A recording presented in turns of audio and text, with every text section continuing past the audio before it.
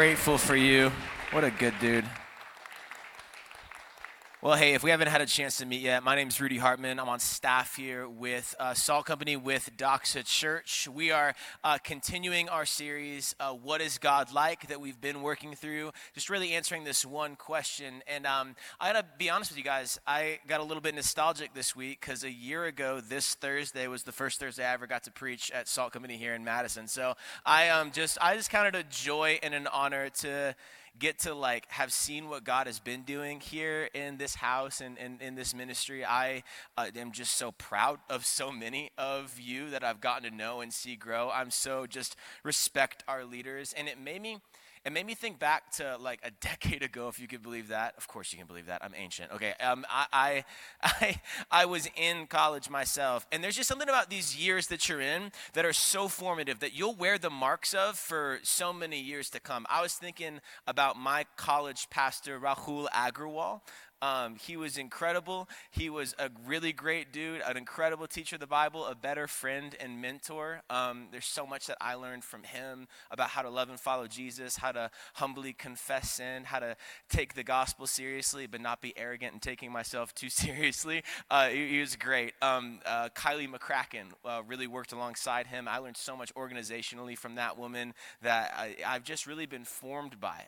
So many other people was either exhausted or excited by being around them, but I was deeply formed, and it made me think of this old adage that you just hear a lot, and it's this picture of you tell me who your 5 closest friends are, and I'll tell you what your future is. Have you heard that before? Right? That idea that the people that you follow are the people that you'll be formed by. The ones that you follow, the organizations that you follow, the things that you put your time, attention, energy towards are the things that you're going to be formed by, because we're formed by what we follow, and what we follow will form us. It's caught or it's taught, even by being around what we follow is what will form us. And I've been thinking about that as we've been looking at this series, What is God Like? Because I really want you guys to get the information as we work through this passage. Right? We've been looking at this passage in Exodus 34 where God answers that question for us, right? We're not just pulling arbitrary attributes of who God is and what he's like. We're just looking at God answering that question for us. What is God like? He's been answering that from Exodus 34, 6 and 7 as we've been slowly going through this. And as much as I want you to know the answer to that question, what is he like? I want you to also just consider this, specifically just talking to the men and women in the room who are Christian, that if you claim to follow God, if you claim to follow this God, then you have to understand that you will be formed by what you follow. And if you're not being formed, perhaps you need to actually go back and consider whether you actually are or are not following him. And we're going to get into that a little bit tonight with the piece that we're on this evening. Are we being formed by this God that we're learning about? This week's really going to press us in that. So lean in as we're here. We're in verse 7 of Exodus 34. I'm going to give one thought and ask a couple questions and answer them around it. Note takers, this is for you. I got you. Here's the main idea. It's just 6 words. God's forgiving nature forms forgiving followers.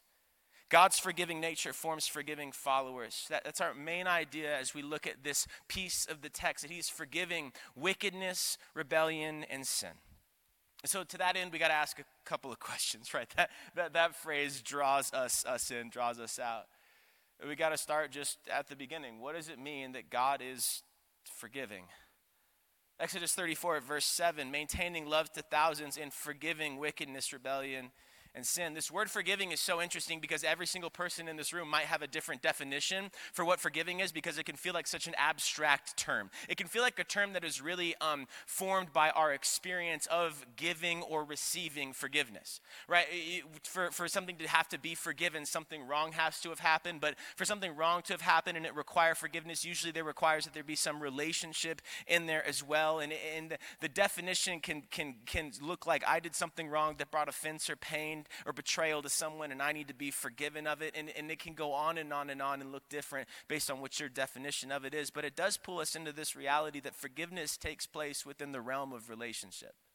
And something that God's been consistent about through the entirety of this breakdown of who he is that he is a relational God. We've seen from the very beginning that God is relational. Just the way that he uses his name, Yahweh, he's powerful and personal and chooses to make himself knowable in a relational way. And what's so interesting about this text is that it does not say God forgives wickedness, rebellion, and sin. It says forgiving wickedness, rebellion, and sin.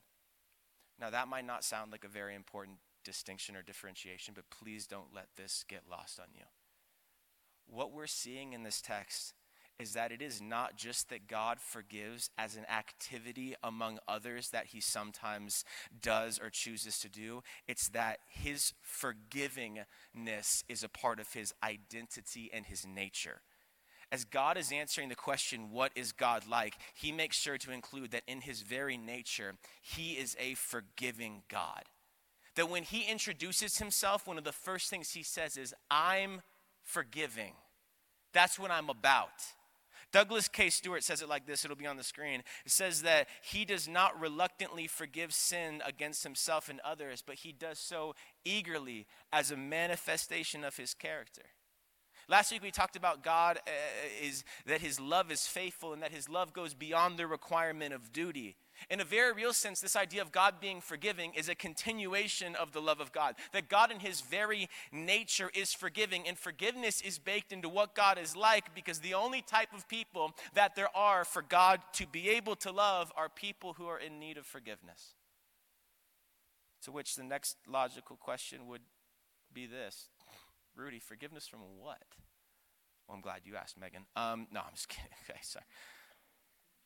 The text answers that question with what could really only be described as Bible language. Forgiving wickedness, rebellion, and sin.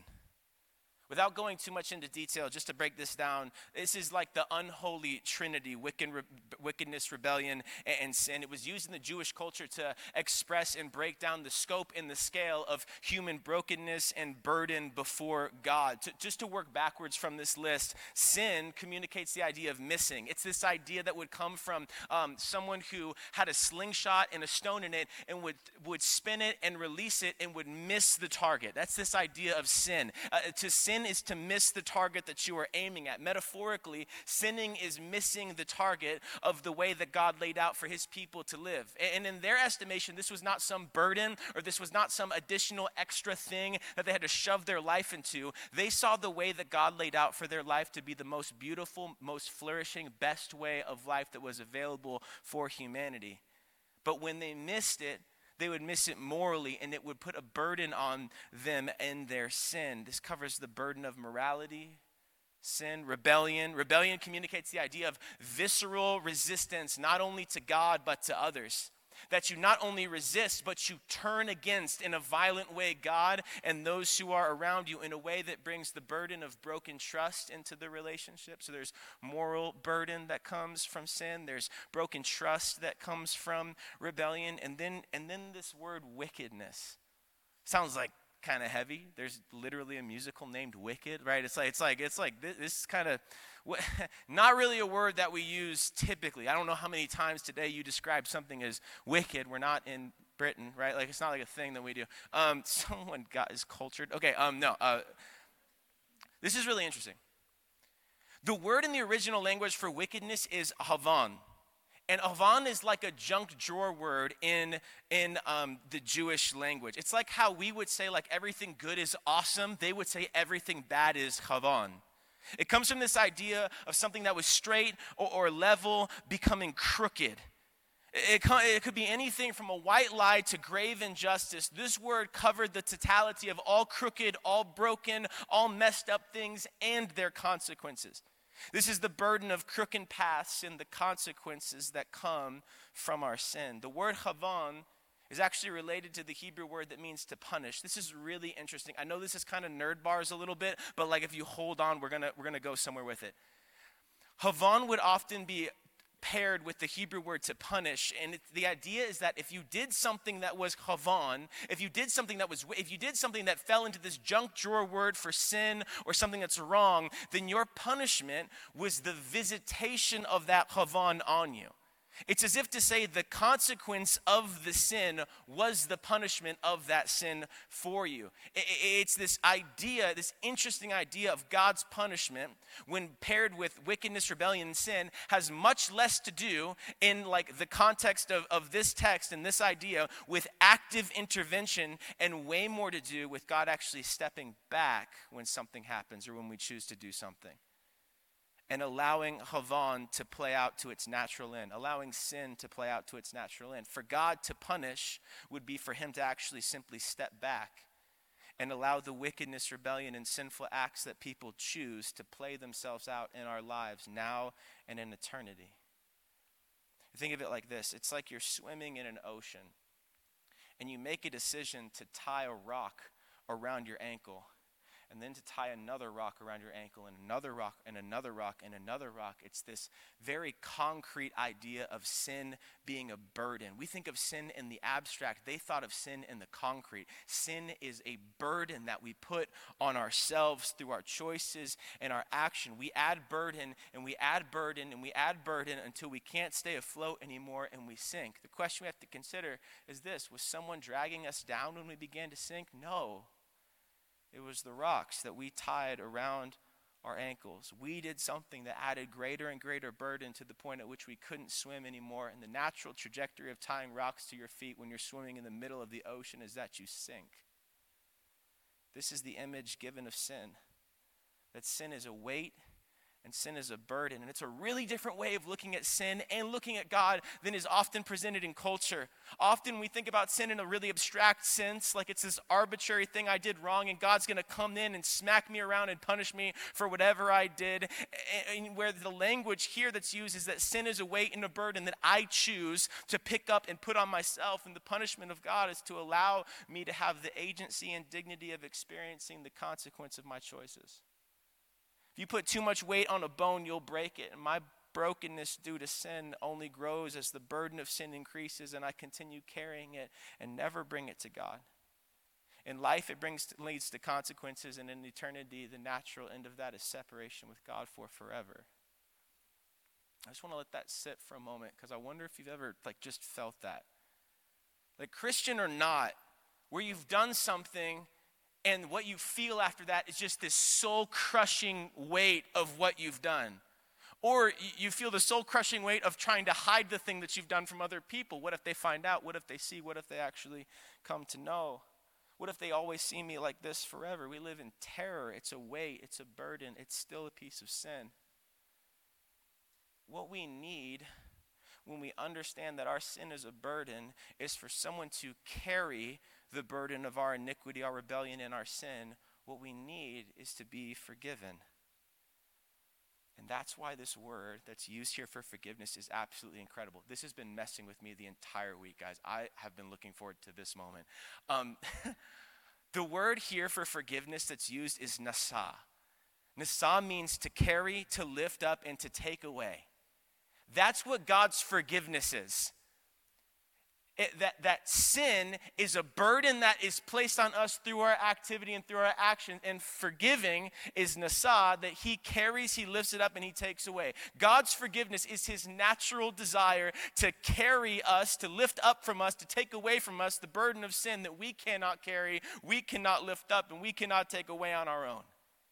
God's forgiveness is his active involvement and disruption of the natural progression of our sin. As we come to him and we cry out for him to forgive us, he interrupts the progression that our sin had us on. He dives into the ocean and chops off the ropes that had the rocks on them that were dragging us down, and he lifts us up where we were sinking before. He takes the weight off of our backs, and he saves us from what was crushing our soul. He saves us from the burden of our sin that has consequences now and in eternity. He saves us into an eternity that is not separated from him, but rather is with him forever.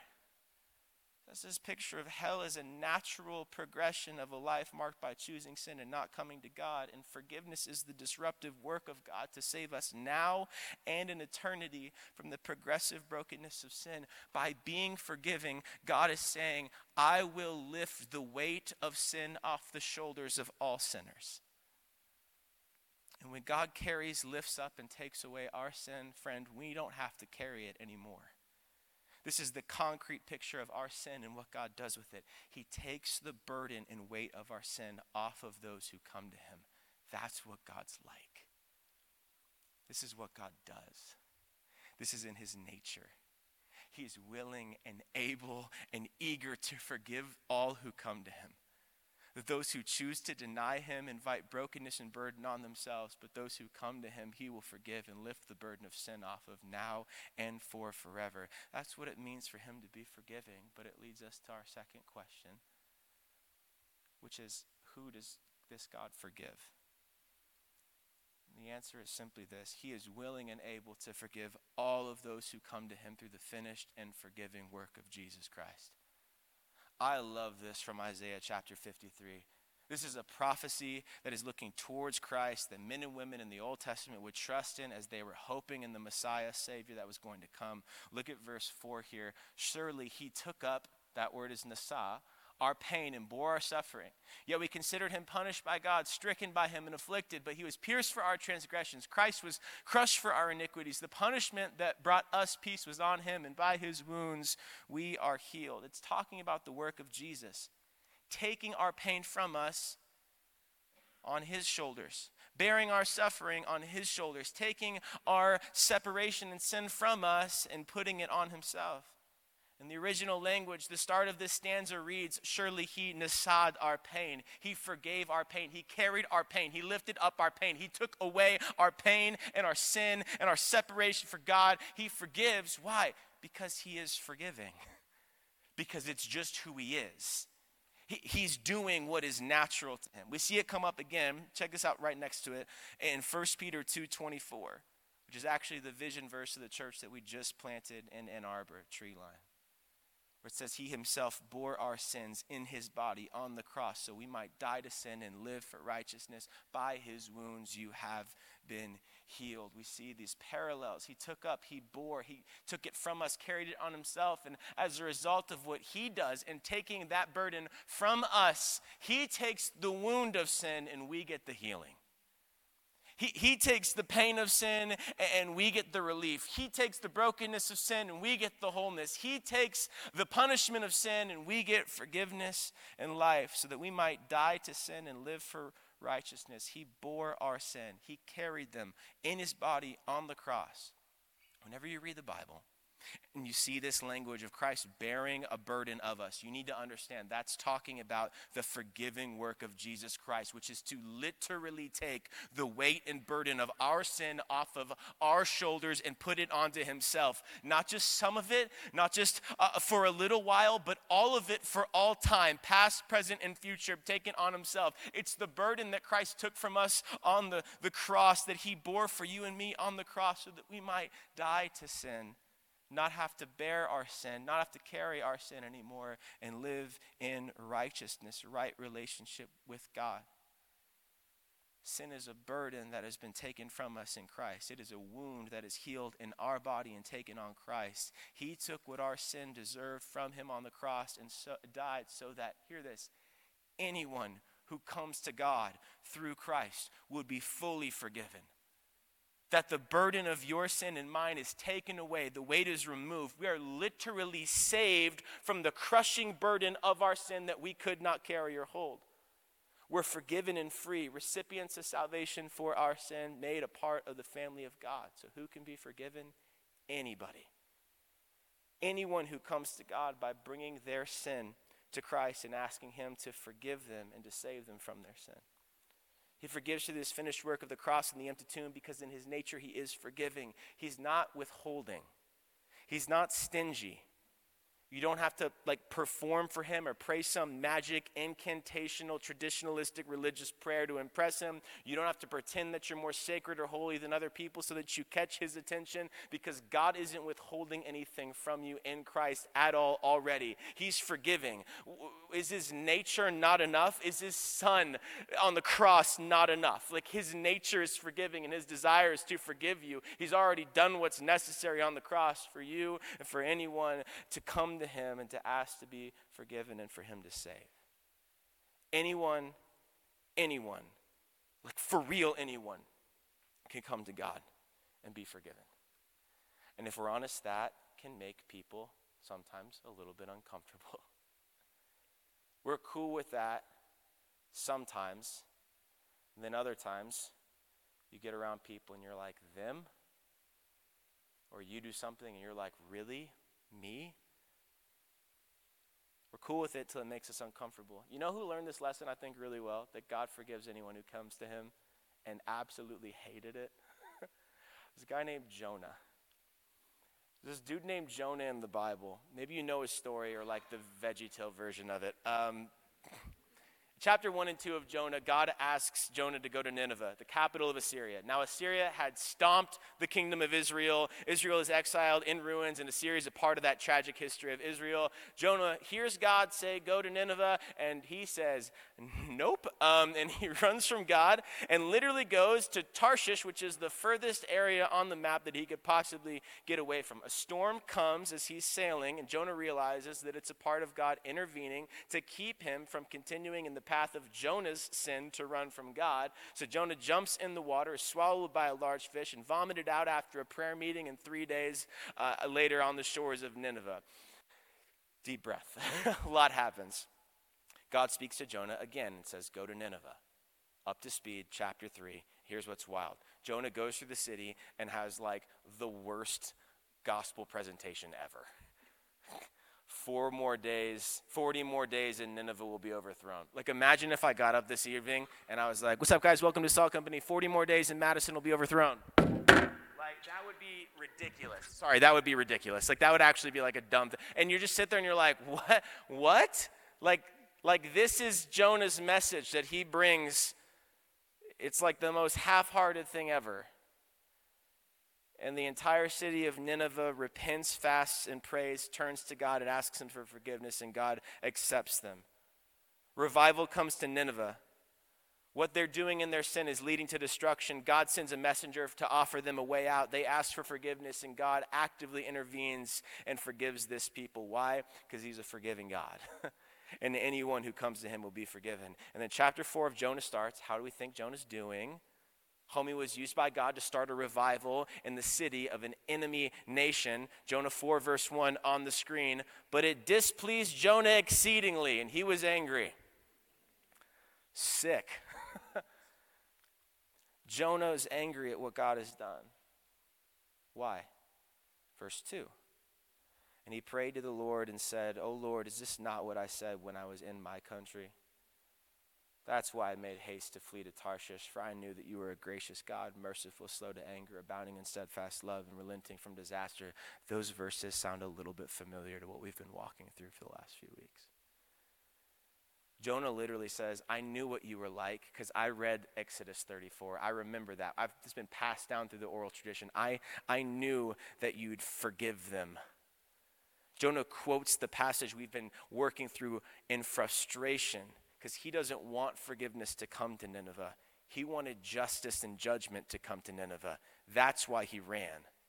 He said, if I don't go, if I don't tell them about the forgiving, redemptive God, then they'll keep going in their sin and it will cause suffering now and in eternity for them. You've got to go back and read Jonah 1. Jonah's not scared. He's running away, but he's running from Nineveh. He's running from Nineveh, not because he's worried about what's going to necessarily happen to him there, although something might happen. He's running away because he doesn't want them to be forgiven by this forgiving God. He wants them to know justice and judgment, not forgiveness.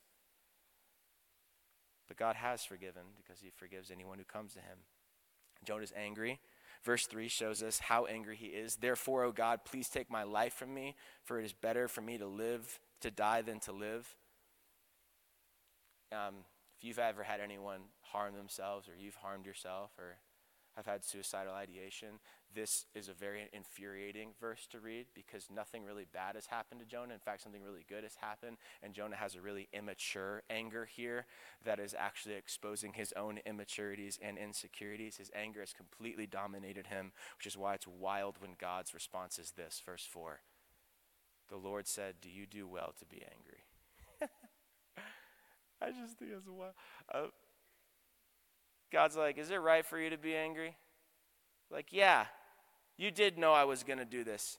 You quoted the literal verses where I said that I was going to do this. Is it right for you, Jonah, to be angry because I am who I said that I am? God's forgiving nature forms forgiving followers, or at least it's supposed to.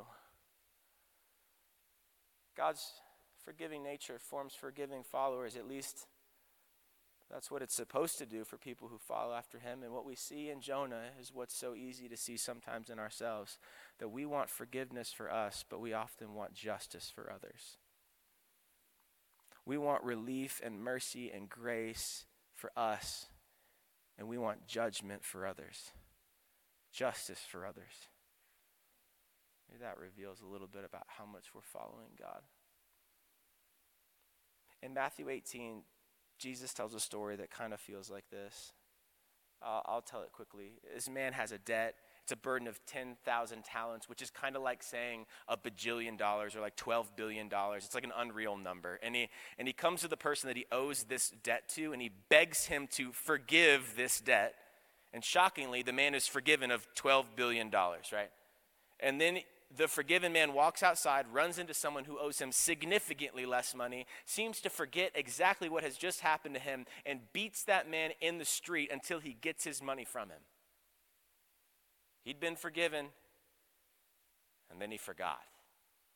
Here's how that story ends. Matthew 18, 31 through 35 on the screen. When his fellow servants saw all that had taken place, they were greatly distressed. And they went and reported to their master all that had taken place. And his master summoned him and said, "You wicked servant, I forgave you all the debt because you pleaded with me. And should not you have mercy on your fellow servant as I had mercy on you?"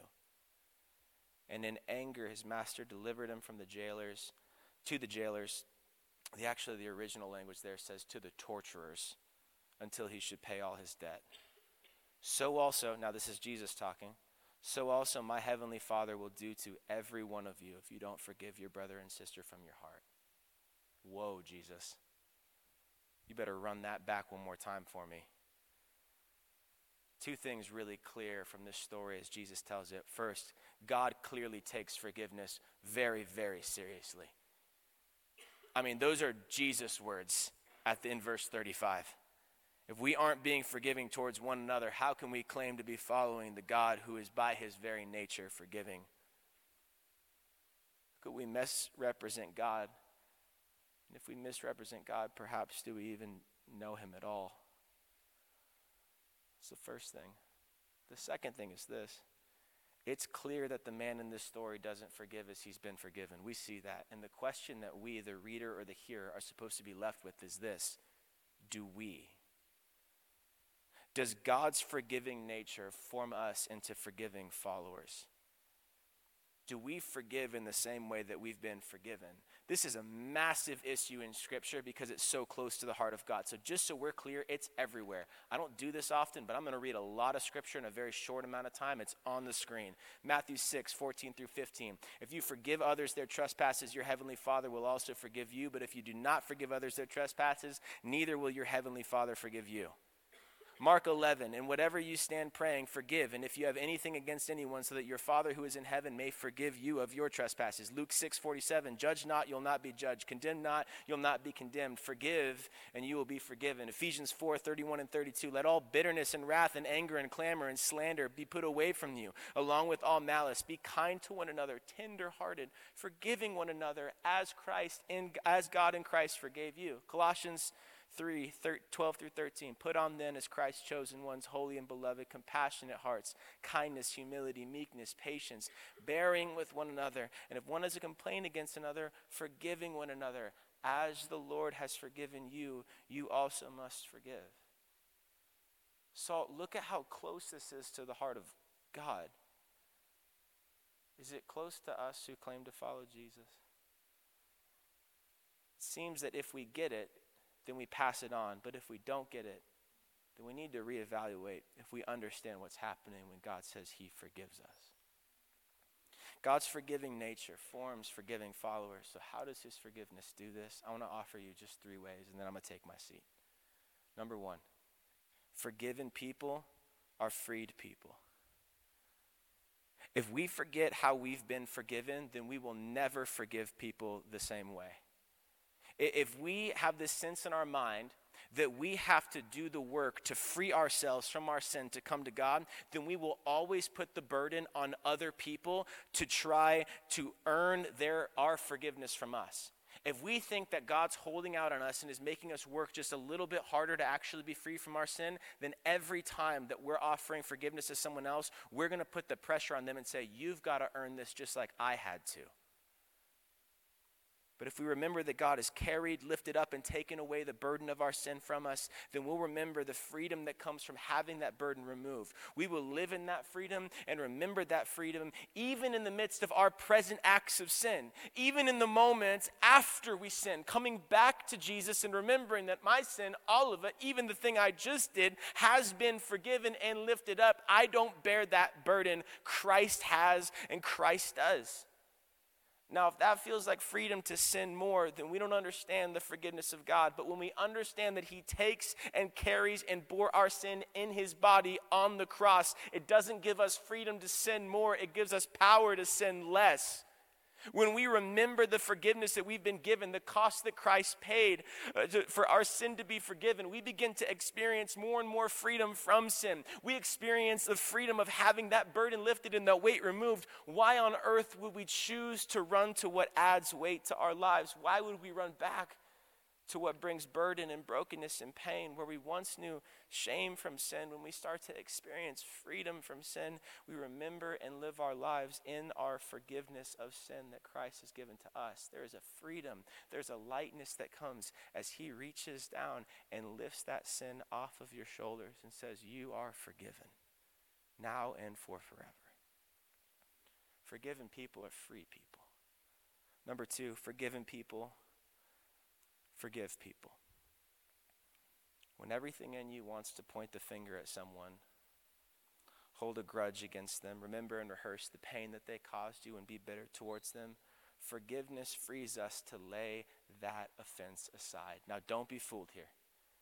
Some people have said that forgiveness is weakness, and nothing could be further from the truth. The act of carrying someone's sin against you, rebellion against you, betrayal against you, brokenness against you to Jesus, instead of heaping more weight onto that person, takes incredible strength. Unforgiveness, however, is in many cases the pinnacle of simplicity.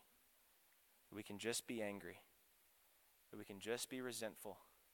We can just be bitter. And now I say this, I'm going to pause here because statistically some of you in the room have been harmed and abused, either physically, emotionally, or sexually. So I don't want to rush past this with simple sound bites and leave the hurting on the side of the road.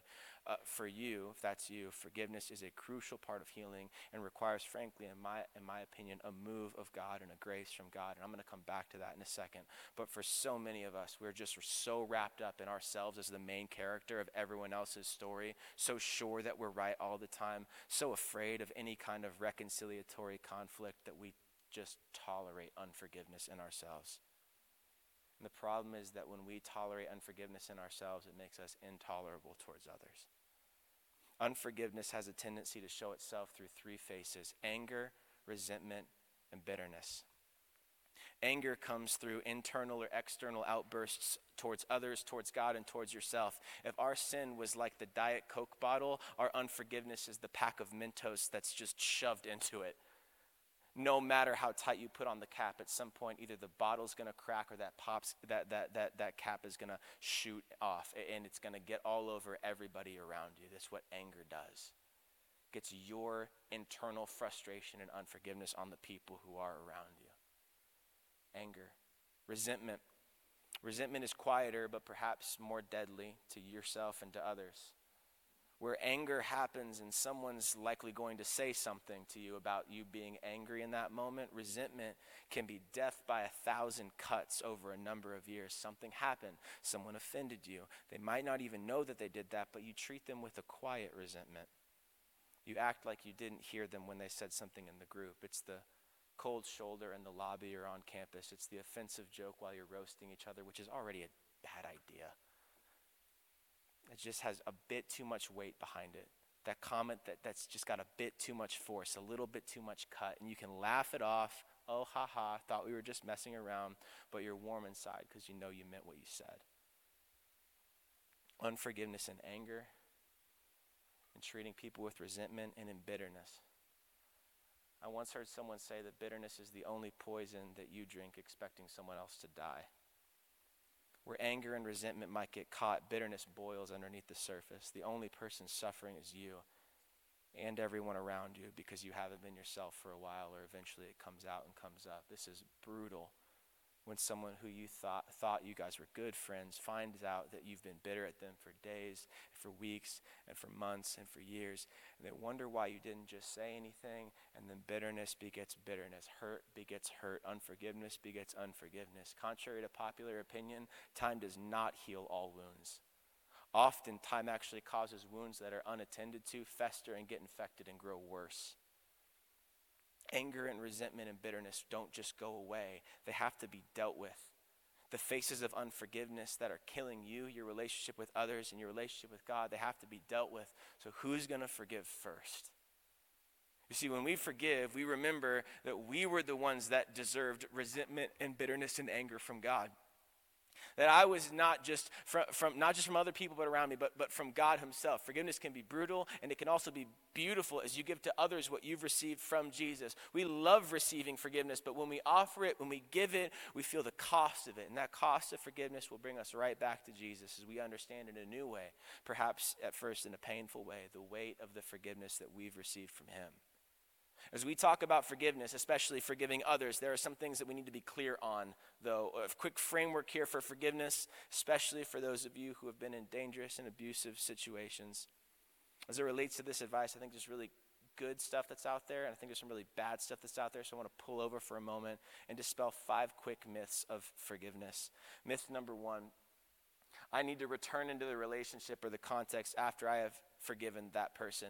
And the reality is that forgiveness does not necessitate you returning to or staying in an abusive environment or relationship.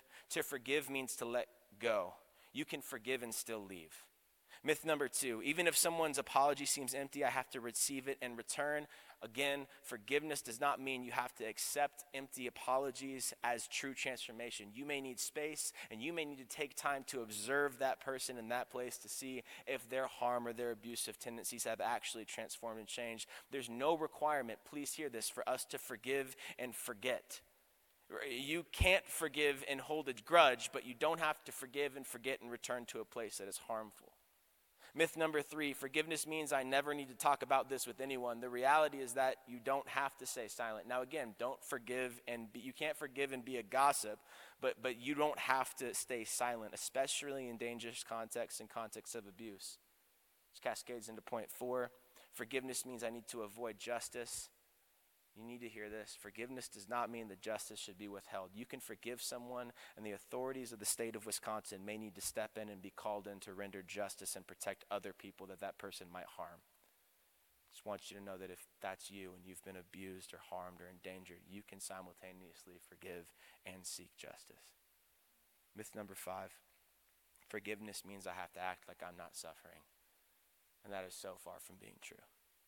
Forgiveness does not mean that you are not still suffering the consequence from the decisions of someone else. It does not mean embody a victim mentality, but forgiveness is a step in the stage and process of healing, but it does not necessitate that you stuff and hide your suffering. No, forgiveness is being aware of what someone has done and choosing to forgive them anyways.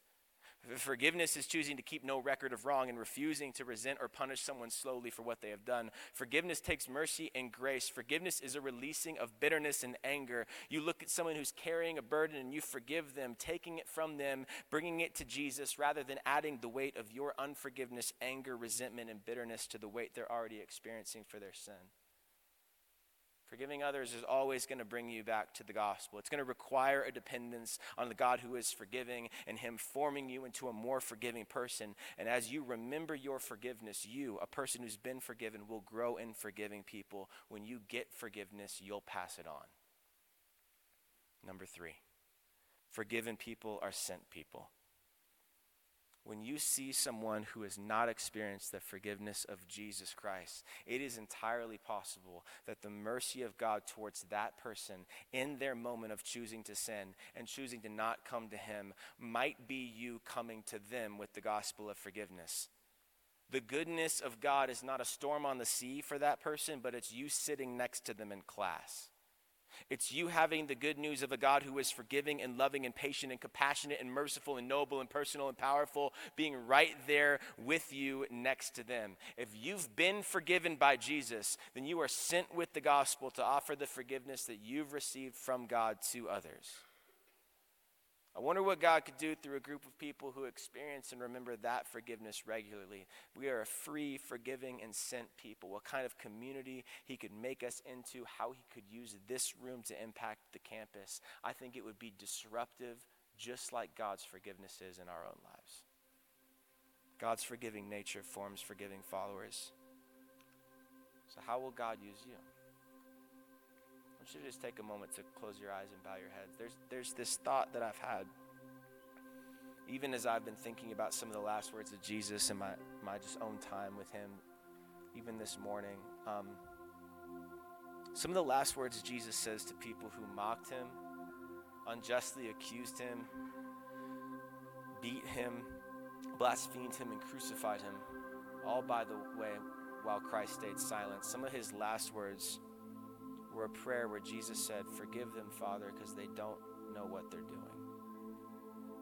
Some of Jesus' last words are, "Forgive them," to the people who are hanging him on a cross. Why? Well, it's the same thing we've been coming back to. The why is because it's in his nature. And that'd be enough, but I started thinking about the story of Stephen in Acts chapter 7, the first martyr in the history of the Christian church after the resurrection of Jesus Christ. And at the end of his life, before they kill him by throwing stones at his defenseless head, Stephen falls to his knees and says in Acts 7, verse 60, "Lord, do not hold this sin against them. Don't hold it against them, God. Carry it from them. Forgive them." In Jesus, we see God's forgiving nature. In Stephen, we see a formed, forgiving follower, because God's forgiving nature forms forgiving followers. My hope is that God would do that in us as we respond this evening. So if you're here and you're not a Christian, I need you to know that forgiveness is available to you tonight. You can quit living under your burden. You can quit trying to manage it. You can quit trying to show up looking right, look at whatever it is. You can quit trying to doggy paddle your way through life with rocks tied around your ankles. No, Jesus is inviting you to experience the freedom of his forgiveness tonight. You only need to come to him and say, "Jesus, forgive me of my sin. Save me from my sin. Carry my sin. Remove my sin. Rescue me from my sin." And he'll do it. You don't have to wait. He will carry it and take it from you tonight. If you're a Christian, perhaps there's a burden of unforgiveness in your life, an anger, someone you feel resentment towards, bitterness towards, someone who God has carried their sin and taken it from them, but you are pushing the weight back on their shoulders. And I wonder if God might be inviting some of us who have been struggling with unforgiveness to be free tonight. Some of us who have struggled for so long to be forgiving as Christ himself is forgiving, to be free tonight. To even awaken us to relationships we need to reconcile. To help us see the beauty of the forgiveness that we've received, the freedom that comes from that forgiveness, and to send us with it so that other people might come to know that same forgiveness. So however you need to respond tonight, we're going to give you just a moment here to pray. Whatever you need, just take the risk and ask. Listen and respond.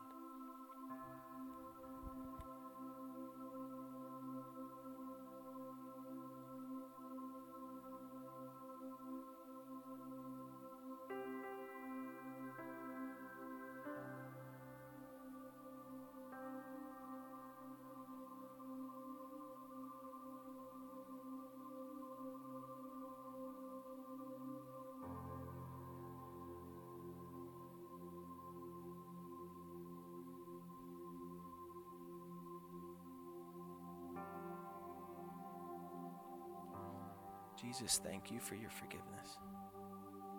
Thank you that you got on a cross and you bore my sin in your body. Thank you for the freedom that you've given to everyone who asks you for forgiveness. That the wounds of our sin are healed. The separation of our sin is bridged. That we're now in a relationship with you as we put our trust in you and come to you for forgiveness. God, I pray that you would set people free tonight, that you would help people to understand they don't have to carry the burden of their sin because you've forgiven it of them. You've carried it for them. You've taken it from the people in this room. I pray that you would give a lightness to the Christians in this room. But God, Father, I pray that you would draw men and women who don't know you, have not put their trust in you tonight to yourself, to come and know the freedom of the forgiveness that you offer. God, make us a forgiving people. Would you do it? And even now, would we just sing in response to the forgiveness that we've received from you? Would our worship be the equivalent to the freedom that you've given us? Would it match what you've provided for us in Christ? Would it match the freedom and the forgiveness that you've given us in Christ? So would we just sing? God, and as we sing, would it just be pleasing to you? As we remember our forgiveness and worship you for what you've done. It's in your name, Jesus, that I pray. Amen. Y'all can go ahead and stand to your feet.